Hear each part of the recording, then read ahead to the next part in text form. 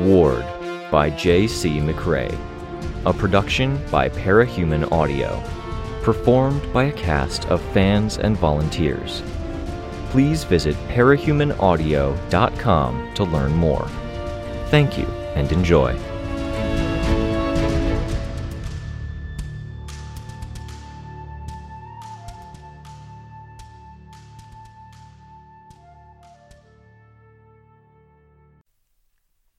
Arc 15, Dying, Chapter 3.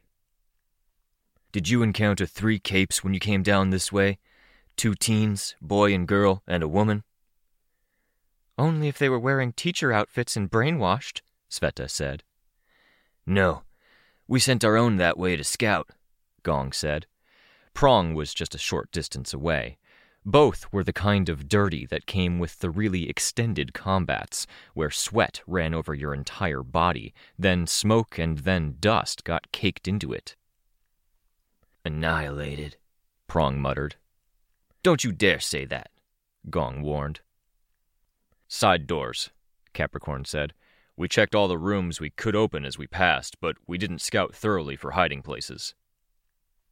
Tandem, take Blatherskite and Tailgate, scout the way back. Check the rooms more thoroughly. Bring the wounded with you. Find a spot to hunker down. I can fight, Blather said.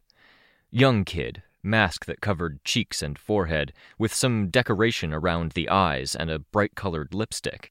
Wide-eyed and flinching with every nearby impact and loud sound.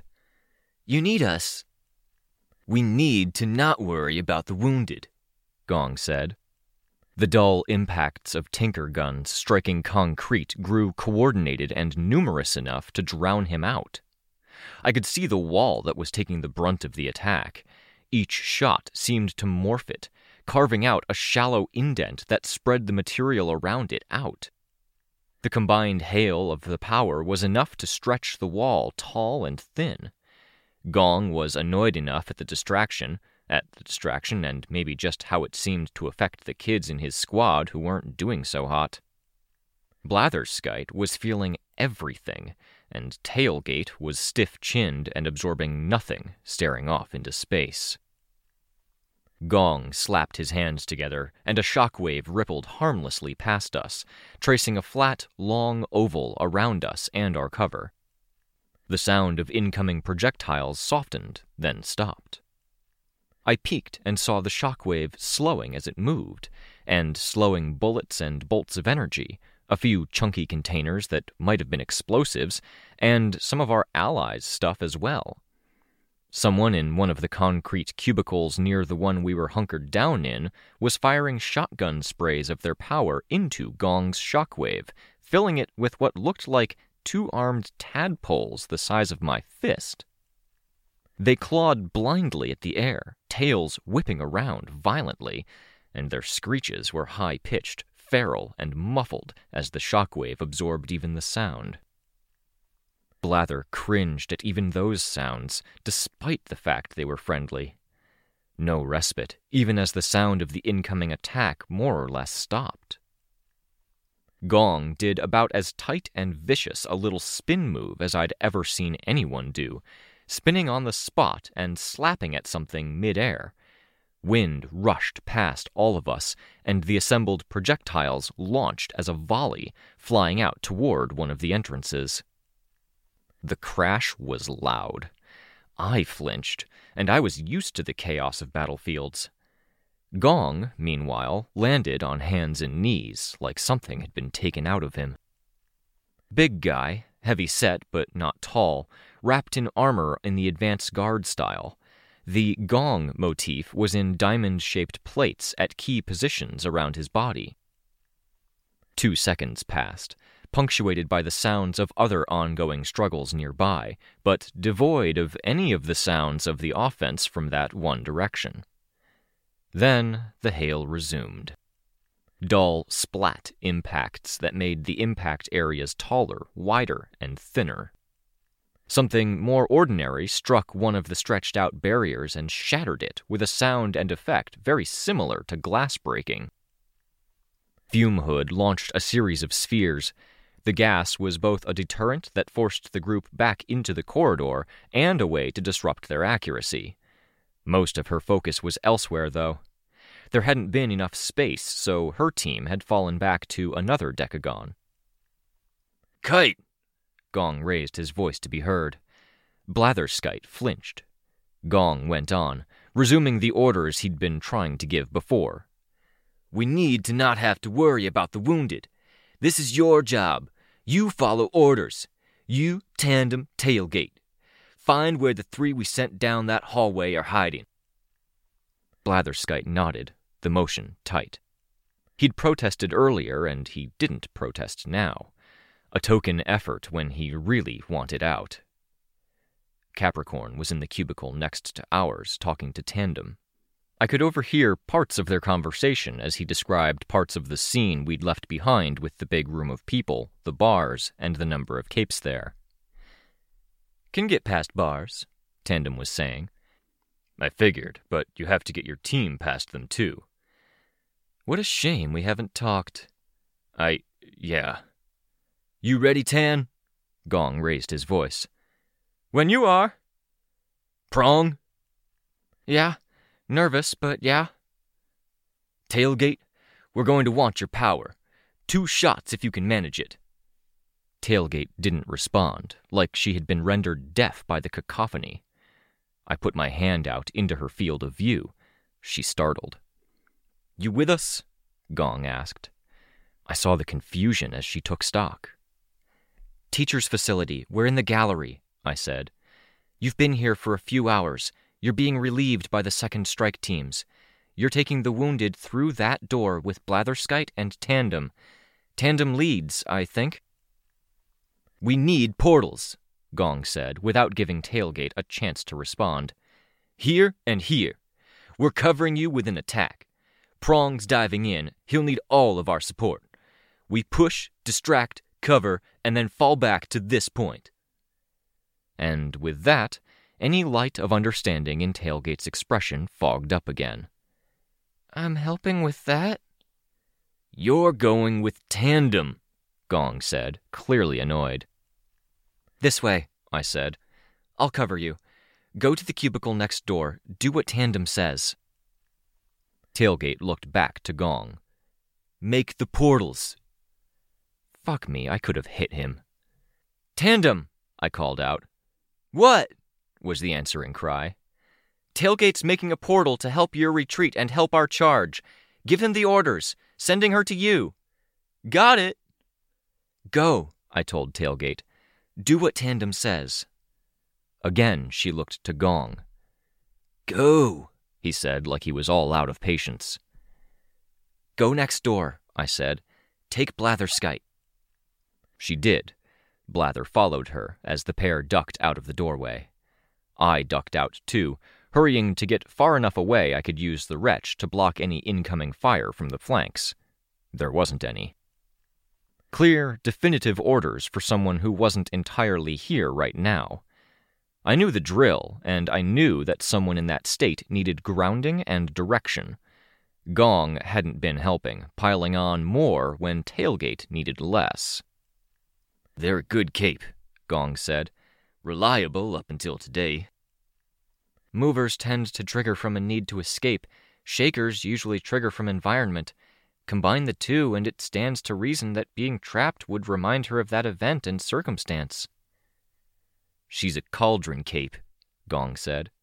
She dropped out of the PRT when they started cracking down and trying to figure out who was compromised. She tried to make a graceful exit, being open about why, but got detained when she wouldn't answer all of their questions. 8 months in special detention. She got out, got a sponsorship. I wasn't sure what to say to that. Maybe that people who took cauldron vials might have been motivated toward certain vials, or they might have had the mental groundwork for certain end results, even with the power being from a bottle. But I didn't know. The Cape Geek stuff on Cauldron had always been and remained a big question mark. Sveta could usually be counted on to have some feelings one way or another when Cauldron came up in any capacity, but she was more focused on other things. The corridor we'd come through was cleared for retreat, which shifted the dynamics of this scene in our overall favor. The formless, sprawling space with concrete and metal decagons spaced out across it, the high ceiling and stale air heavy with the smell of smoke and ozone was relatively easily defended, but mounting attacks from the space was difficult to impossible. Teams that fell back to the concrete decagons found that there was too much in the way of no man's land to easily cross. The speedsters, acrobats, flyers, and other movers could get around or get through that gap, but they couldn't make a lasting dent in enemy forces while they were out there. I heard Love Lost scream. Not enough range to reach across the no man's land. If this whole operation was meant to be a surgical strike, the surgery had gone wrong. The strike down the central thoroughfare of the facility had brought the team here, and the way behind had closed up, organized soldiers collapsing in. No way out but through. Our surgeon had worked deep enough to find the issue and get a grip on it, our gallery here, but blood from the entry was filling the work area, blocking out view and the ability to get anything done. So long as that flow persisted, it would be impossible to truly get anything done. Capricorn was drawing constellations in the air. Rocks thudded as they landed. Barriers to replace the concrete walls that were being broken down. At another decahedron, Stonewall was doing something similar, planting his shield in the ground, then manifesting another. I could only see a little bit of the decahedron where Balk's group had retreated, only a bit of where the woman with something of a resemblance to my aunt was having a drink of water. I saw the empty container get tossed aside. "I saw a cape," I said, mostly to Sveta. "Crystal's mom? Didn't she die? In Gold Morning." "Shit," Prong said. "You know something?" I asked. "Because the formations she was using with Balk, I thought my cousin passed on things we learned as kids to get incorporated into the PRTCJ, Wardens, whatever, but—" "Try not to worry about it," Prong said. "It's kind of hard not to. You're acting like there's something weird here." "Valkyrie's always tried to keep people from seeing what she does with anyone they might know." "What?" "Focus," Gong said. "Wait," I told him. Then to Prong. "What?" "Fuck," he said. "You know how Valkyrie works?" "Vaguely." "Valkyrie copies powers and summons vague simulations of the people who had those powers." "Okay," I said. That was not just powers. That was not a vague simulation. That was someone who flies, who has the mannerisms, who fights like my aunt did. She gave me looks, and the more I think about them, the more I think she remembered me. She didn't fight or fly like anyone who learned the formations from the PRTCJ. She fought and flew like the person who helped refine them. As far as I know, Valkyrie isn't here." Prong looked at Gong, then back to me. "Okay, fast explanation, no lies, but no follow-up questions either. If we take too long, they'll reinforce with turrets, one-way force fields, and robots." I grit my teeth for a second. I didn't want a fast, shitty answer. But I did recognize the need. I nodded. "She's been using power interactions, forging bodies for them so she can send them out. She started with 12, increased to 25, then a few died." "Some of us think she got rid of them," Gong said, "if they went bad." "Glossing over that," Prong said, "she recently made more, sent them on this mission." "How is she making them?" I asked. "No follow-up questions," Prong said. "Listen, they're fragile. There's stuff wrong with them. In their heads, in their bodies. She apparently fixes them or lets other people fix them. But until she gives the word, we're supposed to leave them alone. We avoid putting them anywhere near their old loved ones, teammates, whatever. If you see any, try to ignore them or keep interactions light. You'll hurt yourself if you don't." "There's stuff wrong with them?" I asked. "Plural? Scattered, or multiple things in one person?" Sveta reached out to touch my arm. Right, I said. It worries me that they're apparently fragile and they're being sent into this, Sveta said. She knows what she's doing, Gong said. Then he raised his voice. Ready? There were answering cries. Breakthrough goes with, Capricorn called out. He was taking charge more because I hadn't dropped the Master Stranger warning from back in Shin. I didn't wholly trust myself to lead. Tailgate's power created what looked like force fields, extending out in straight lines from our dodecahedron. Look for the teleporter, Gong shouted. Go! He lurched forward, heavy armor and accumulated fatigue slowing him down compared to how a normal person might move when sprinting their way out of a crouch, out into the open, then a hard right into the force field. Except it wasn't a force field, it was a gate. Prong was faster, skinny guy in slim-fitting armor with a bident. Then Sveta. Ashley and Rain were emerging from a neighboring cubicle on the far side of the gate. Capricorn had a few more feet to cross. Each person that hit the wall of energy dissipated, disintegrating. It spooked me, somehow. As a spur-of-the-moment thing, I flew instead. I took to the air and I could see the trails of energy, vaguely color-coded because each bolt was a vaguely arrow-shaped fractal mess of distorted reality careening over the concrete form, some arcing in the air, others staying low to the ground. Gong had already arrived on site and used his power. A shockwave bowled over 20 Tinkers. Prong was there a second later, turning from fractal energy bolt to human.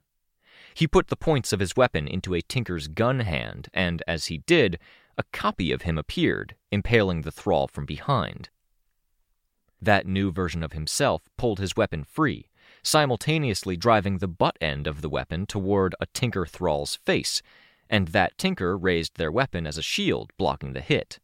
Prong's copy still appeared behind them, putting the points of his weapon into their calf.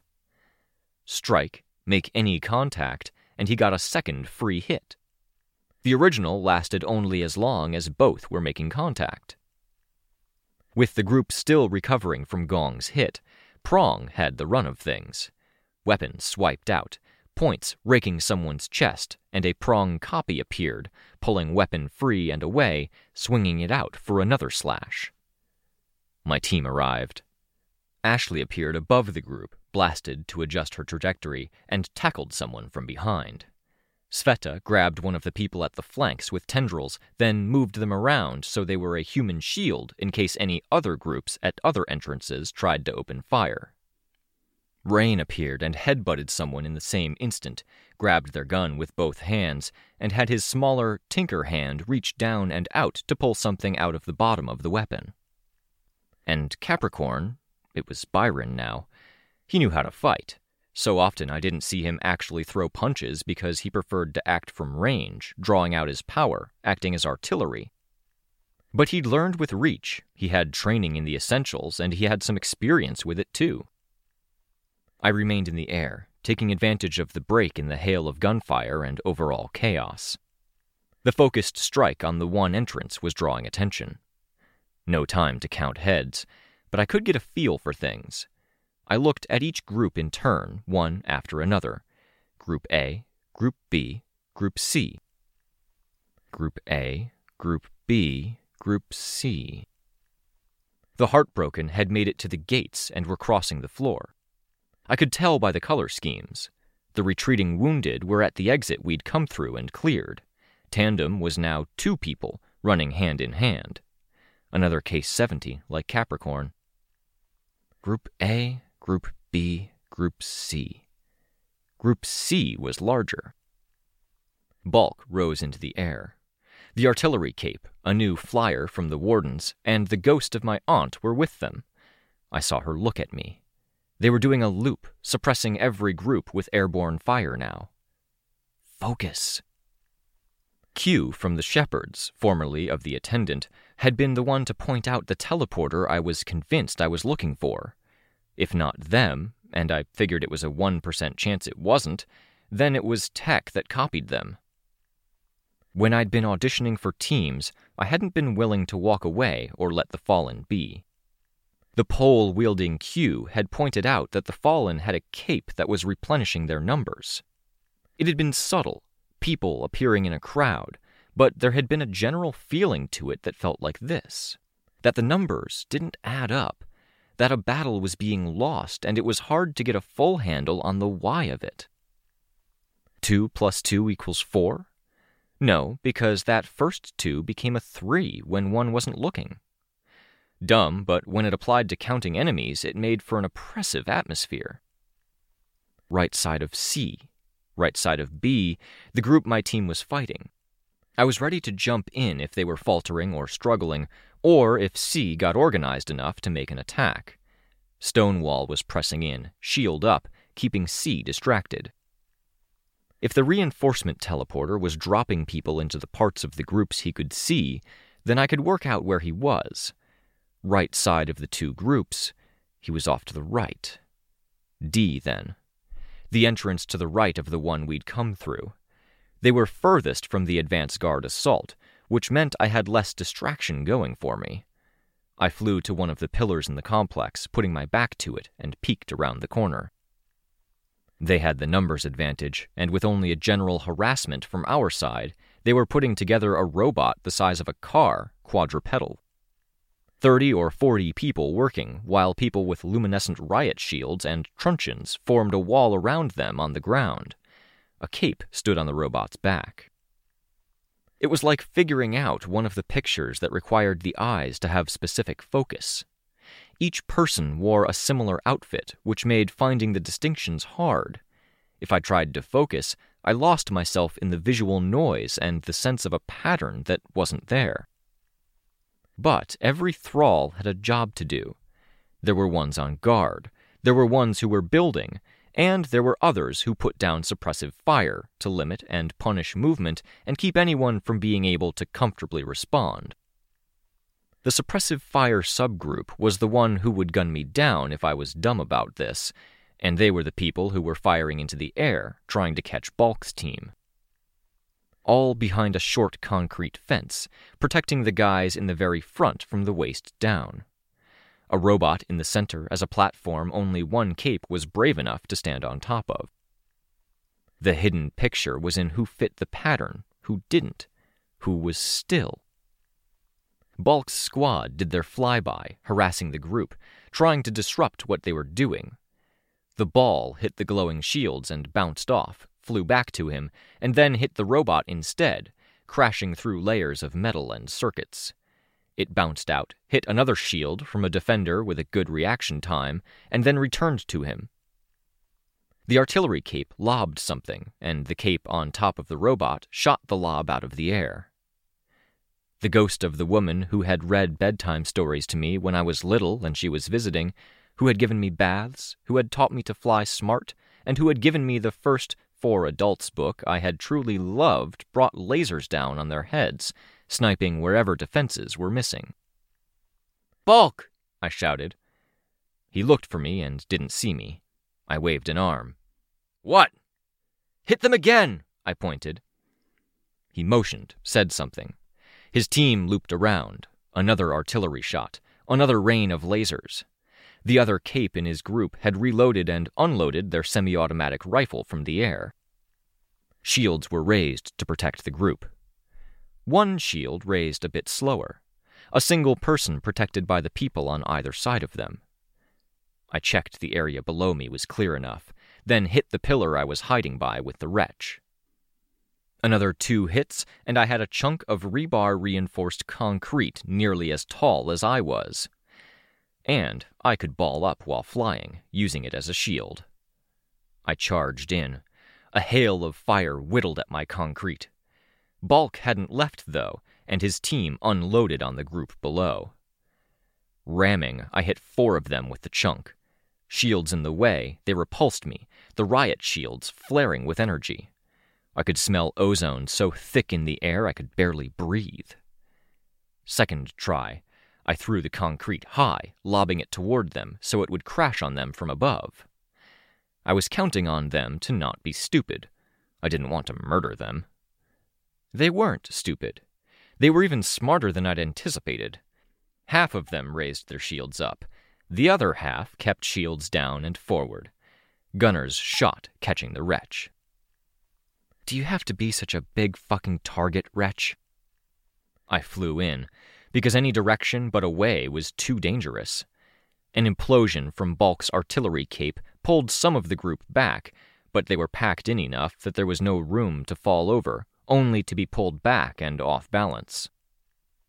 The concrete and the distraction of that, trying to get it to fall in front rather than behind and on top of people, that was the bigger help. They did repel it so it was skewed to fall in front. I flew under it, over the short fence. The glow of the shields in my way was my only good indicator of where I could move when I had less than a second to decide. A gap. I put one hand on the fence to better control my flying vault over it, down and into the forest of legs and boots. No wretch to protect me.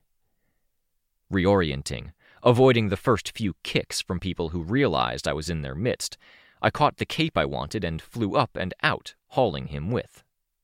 The stitches at the back of my hand complained at me. The beds of fingers with the recently lost and reattached fingernails made my fingertips feel vaguely mushy, in the worst, touching a burn blister kind of way. My other arm was weak. I only got about 10 feet before he caught my shin with the bottom end of the shield, repelled me, and forced us apart. He swung the glowing truncheon at me, but that was easy enough to avoid. He fell. Short distance, but still a rough fall.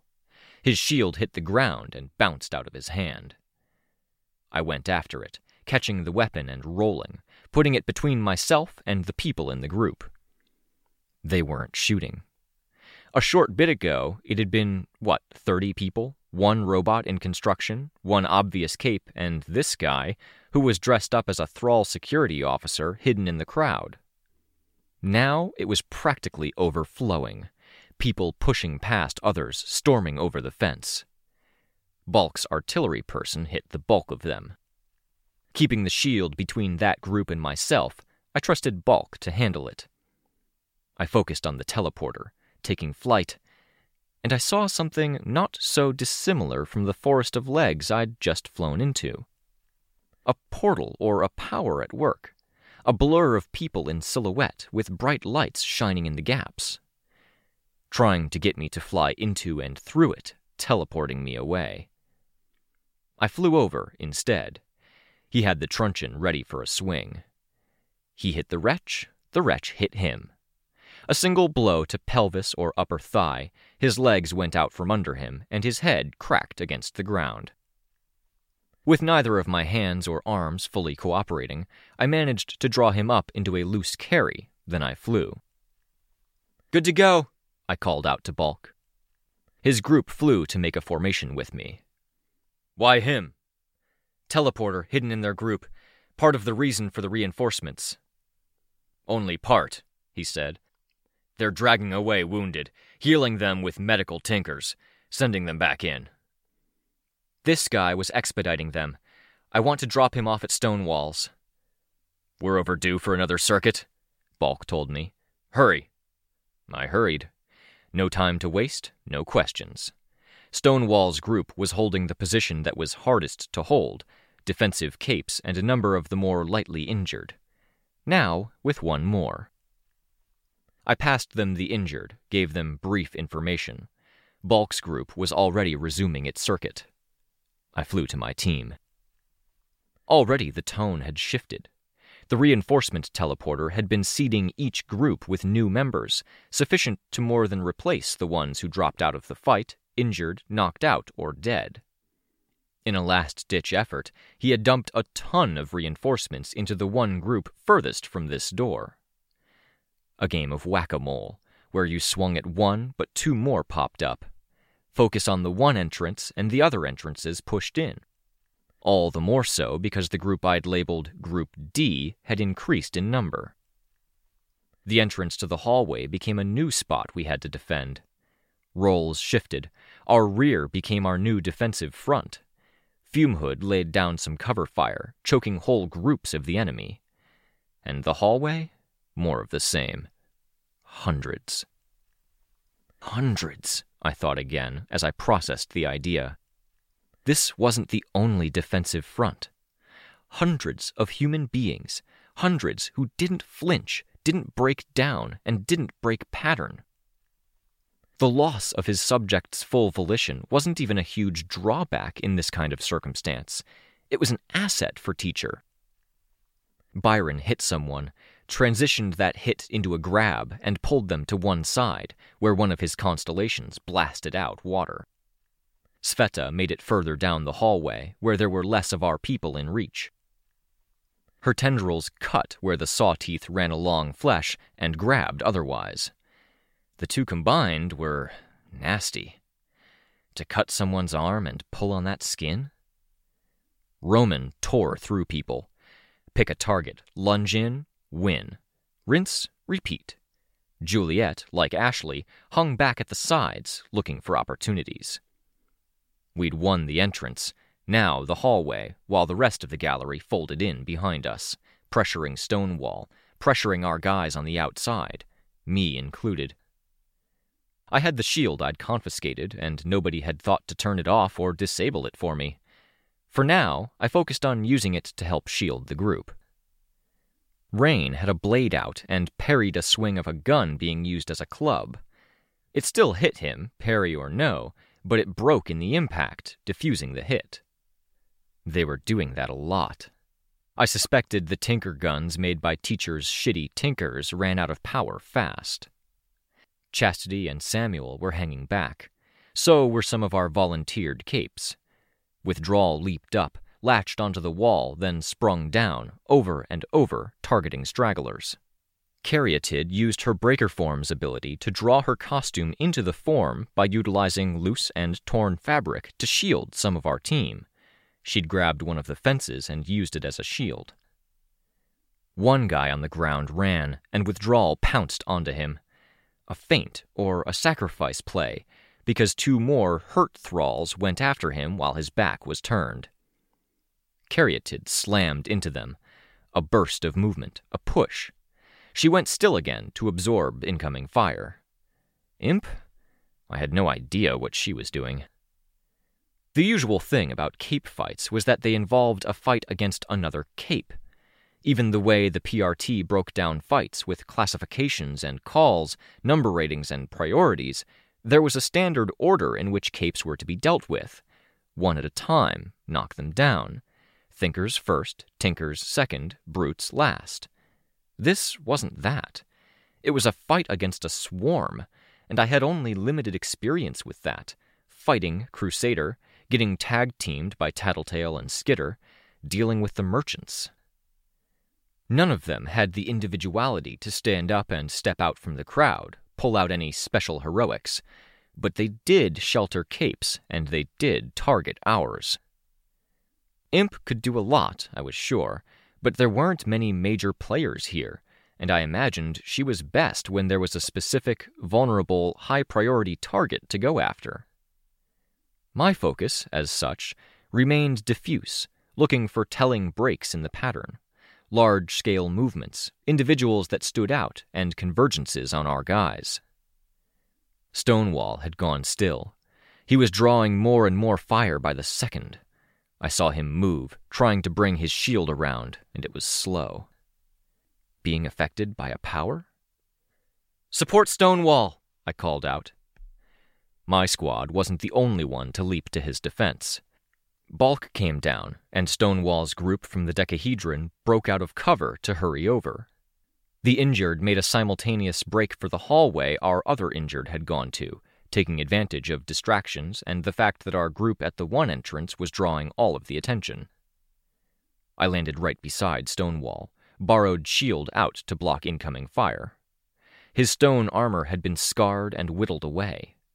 The guys at the nearest checkpoint had what looked like rifles that fired railroad spikes. One or two had embedded in Stonewall's armor, and blood was leaking out of the wounds. "Power died," Stonewall reported. "Not strong enough to move my armor." He laughed. Withdrawal caught up. He'd gone out of his way to pick up the riot shields, and he now had 2 attached to each of his arms, 1 near each arm tip, and 1 near where his actual hands were. Orange motes circled around us, what would be a protective wall. And past those motes, even in the wide-open space that was the gallery, there were enough thralls that they were walking shoulder to shoulder. Many armed, though only a third of the weapons seemed to have battery. "I thought I fucked up their guy who was teleporting in reinforcements," I said. "What the hell?" "You did," Stonewall said. Immobile, a man within a costume that wouldn't move. "Been like this every step of the way. They have precogs, clairvoyance, they have morale detectors. They know where and how to push. The big push is because you forced them to play their hand." "Great." "It's good. Listen, someone needs to tell my team to retreat and hold the other hallway. We can't have our injured getting mobbed." "On it," someone reported. One less person in our defensive huddle, against an army. Hundreds. The word had passed through my head and stuck with me. Half of the gallery was now filled, to the point I had to wonder if we were approaching 1,000 thralls in attendance. "They've got masks on," Bulk called out. "Be wary of gas." Shit, he was right. The front 2 rows had full-face masks on, eyes glowing, lower faces covered by blank surfaces. The rows of thralls behind them didn't, though. That suggested it wasn't gas. "Might be flashes, not gas," I added. "Might be," Bulk answered. His squad landed around us. My aunt, for lack of a better way of putting it, landed next to me. Again, there was fleeting eye contact. The expression she wore was perpetually what I'd seen on her face the day Leviathan had attacked, before we'd lost Eric and Uncle Neil. Serious, even a little haunted, with purple and black eyes. She cast a force field, then reached back with her other hand, creating a laser. She began to cut through Stonewall's suit. The lights went out, one by one. I might have thought it was the shaker from before, the ripple that made the lights flicker as it passed. It wasn't. All at once, we were in darkness. Costume elements and powers glowed. There were a few scattered fires, a few flashes of sparks where wiring had been torn up, and rows of glowing eyes. "Night vision," the artillery cape said.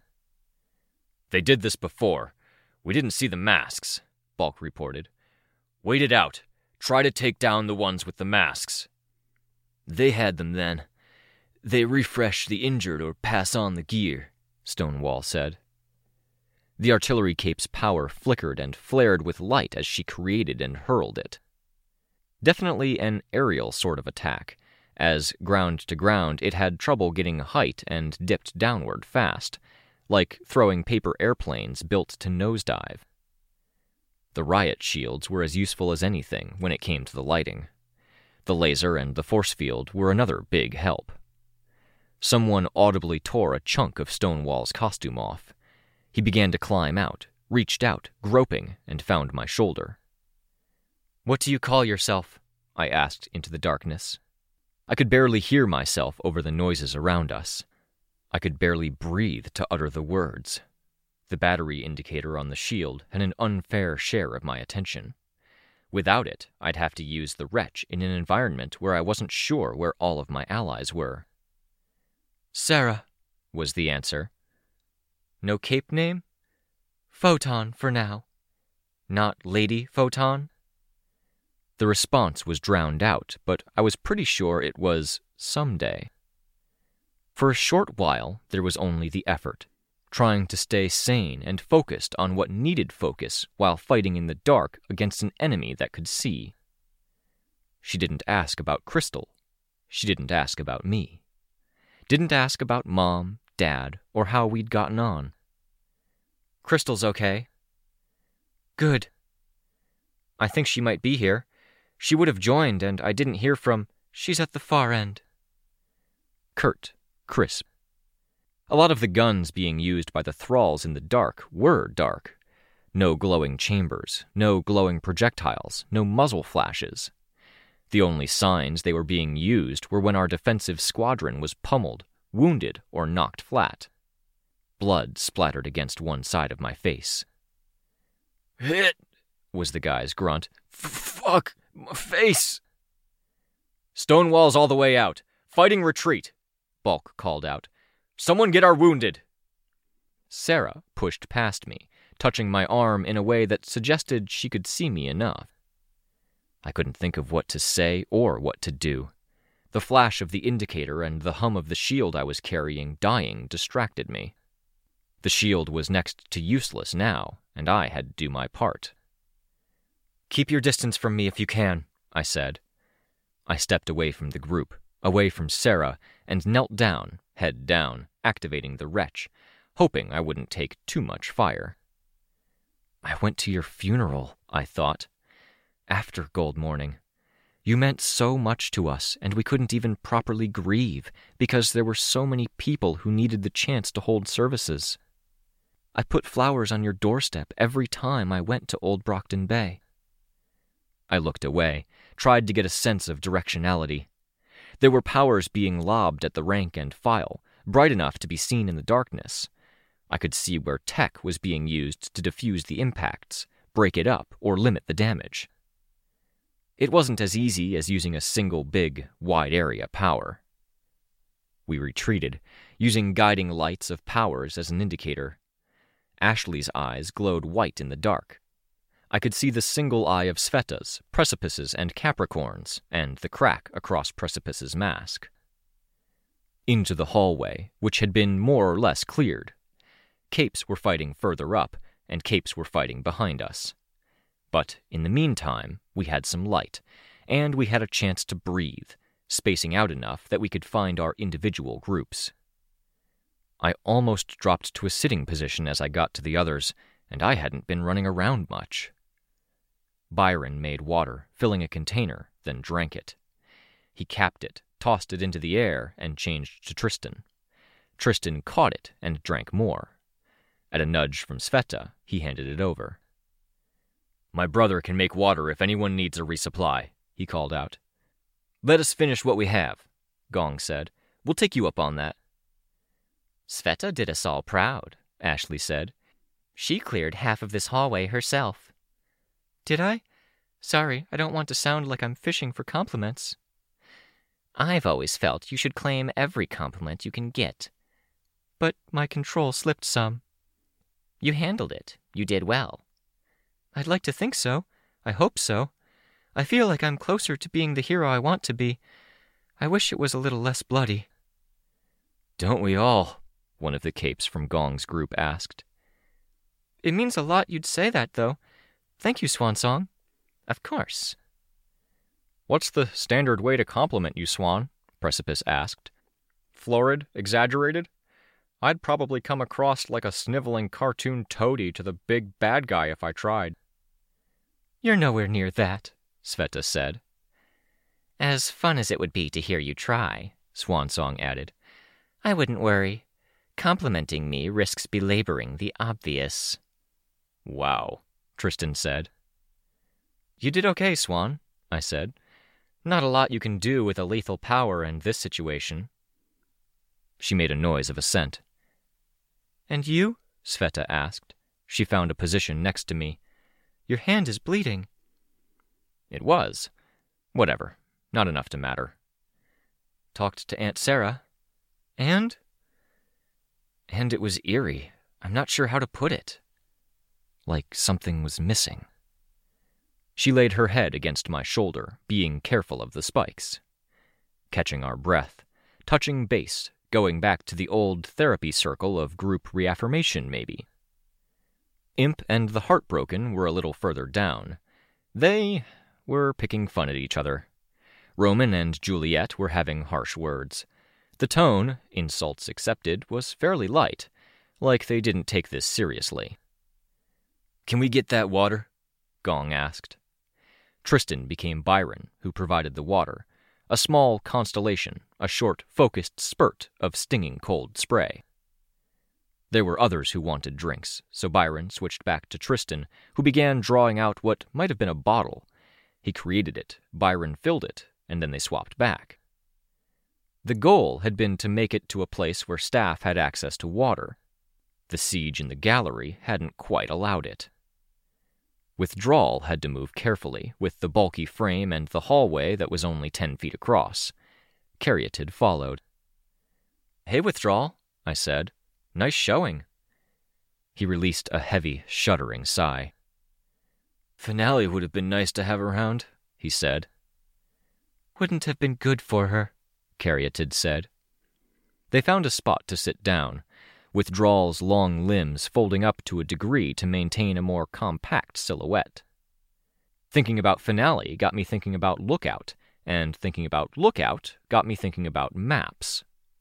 Communications were still limited. We only had access to Lookout if we could use her tech to hack a computer, and only then for a brief time, apparently. But we had the maps, and that was her contribution. With Sveta, Rain, and Ashley, I went over the maps, talking about options. "Hey, Asukar," Tristan said. He was still making bottles. The group around him had shifted. I looked up. Tristan was paying attention to a girl in a cat mask, ears sweeping back along the sides of the head, gauntlets on. "Hey, ass," was the response. Capricorn?" I said. "Careful, remember what they said?" "You'll only hurt yourself." "It's okay," Asukar said. "I'm a little bit further along. Normal rules for the flock don't apply. I can cheat it." "Sure," I said. I was aware that there were others standing nearby. Sarah being one, younger than she'd been when she died, now that I could see her standing still in decent lighting. "You look good," Tristan said. "I feel good," she said. 9, 6, 10, 5. "You changed it." "Dying necessitates change," she said, looking down the hall in the direction of the fighting. What we were supposed to fight past and through. They'd be setting up. "But you'd know that, wouldn't you? False deaths, impermanent deaths." "Yeah, guess so," Tristan said. "Good to see you. Glad the numbers are so good." "Only going to get better," she said. "I'd say it's good to see you too, but—" She made a movement of her head. Hands wrapped in oversized cat-claw gauntlets moved up, claws moving closer together. "Only a little good." "I'll take it," Tristan said, eyes down on the bottle he was making. Then he blurred. Byron filled the bottle with water. He stood straight to hand it over, and she wrapped him in a hug. He hugged her back. I didn't try to listen in on their conversation, but they were speaking at a volume above murmurs, below whispers, and it was impossible to turn my ears off. "Moonsong?" "Alive and well, last I heard. With this whole thing, though—" "Don't be such a downer." "We broke up." "Still being a downer," she said. "But that's good. Good she's alive. She was trying. Good you broke up." "Tristan kept one of your old lemon drop candies as I think it was a reminder," Byron said, voice low. "Always got its spot in his belt pouch. He only cleared it out recently, a week ago, but it's with his stuff." "Lemon candy?" I thought. "Oh. Do you, still like those?" "Still being a downer," she said. "You should be careful what questions you ask if the answers would trouble you." Heads up, Stonewall called out. He'd regained his power and rebuilt his armor. He had a shield in both hands. "We're mobilizing." People got to their feet, got ready. Withdrawal unfolded his gear. "Be well," Asukar said. "You too." "And don't worry. I'd love a lemon drop right now." "Do you remember why they were important?" "Don't pick apart your happiness, Capricorn," she said. She punched his arm lightly, claws retracted. I was so envious of their interaction I could barely stand it. "Stonewall," Swansong called out. "We had a plan." "What's the plan?" "We don't go forward. We go through the wall," she said, her hand sparking. Will that get us to where we need to be? I'd be worried about deviating from the set routes. It's territory without good rest spots, but maybe that hurts them as much as it hurts us, Sveta said. We can draw a map. Or I can trust you, Stonewall said. He clapped gauntlets of high-density stone together. Everyone, we're pushing for the nearest stairwell. He paused to check that Swansong and Sveta could get us there. They nodded. And we're heading upstairs. It's only getting uglier from here. We've found mostly thralls up to this point.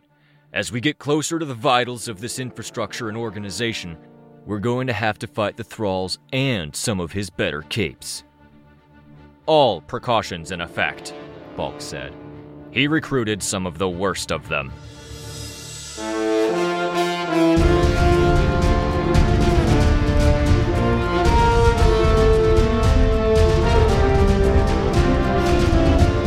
This was a production of Ward by Parahuman Audio. Ward and the Parahuman stories are written and owned by J.C. McCrae.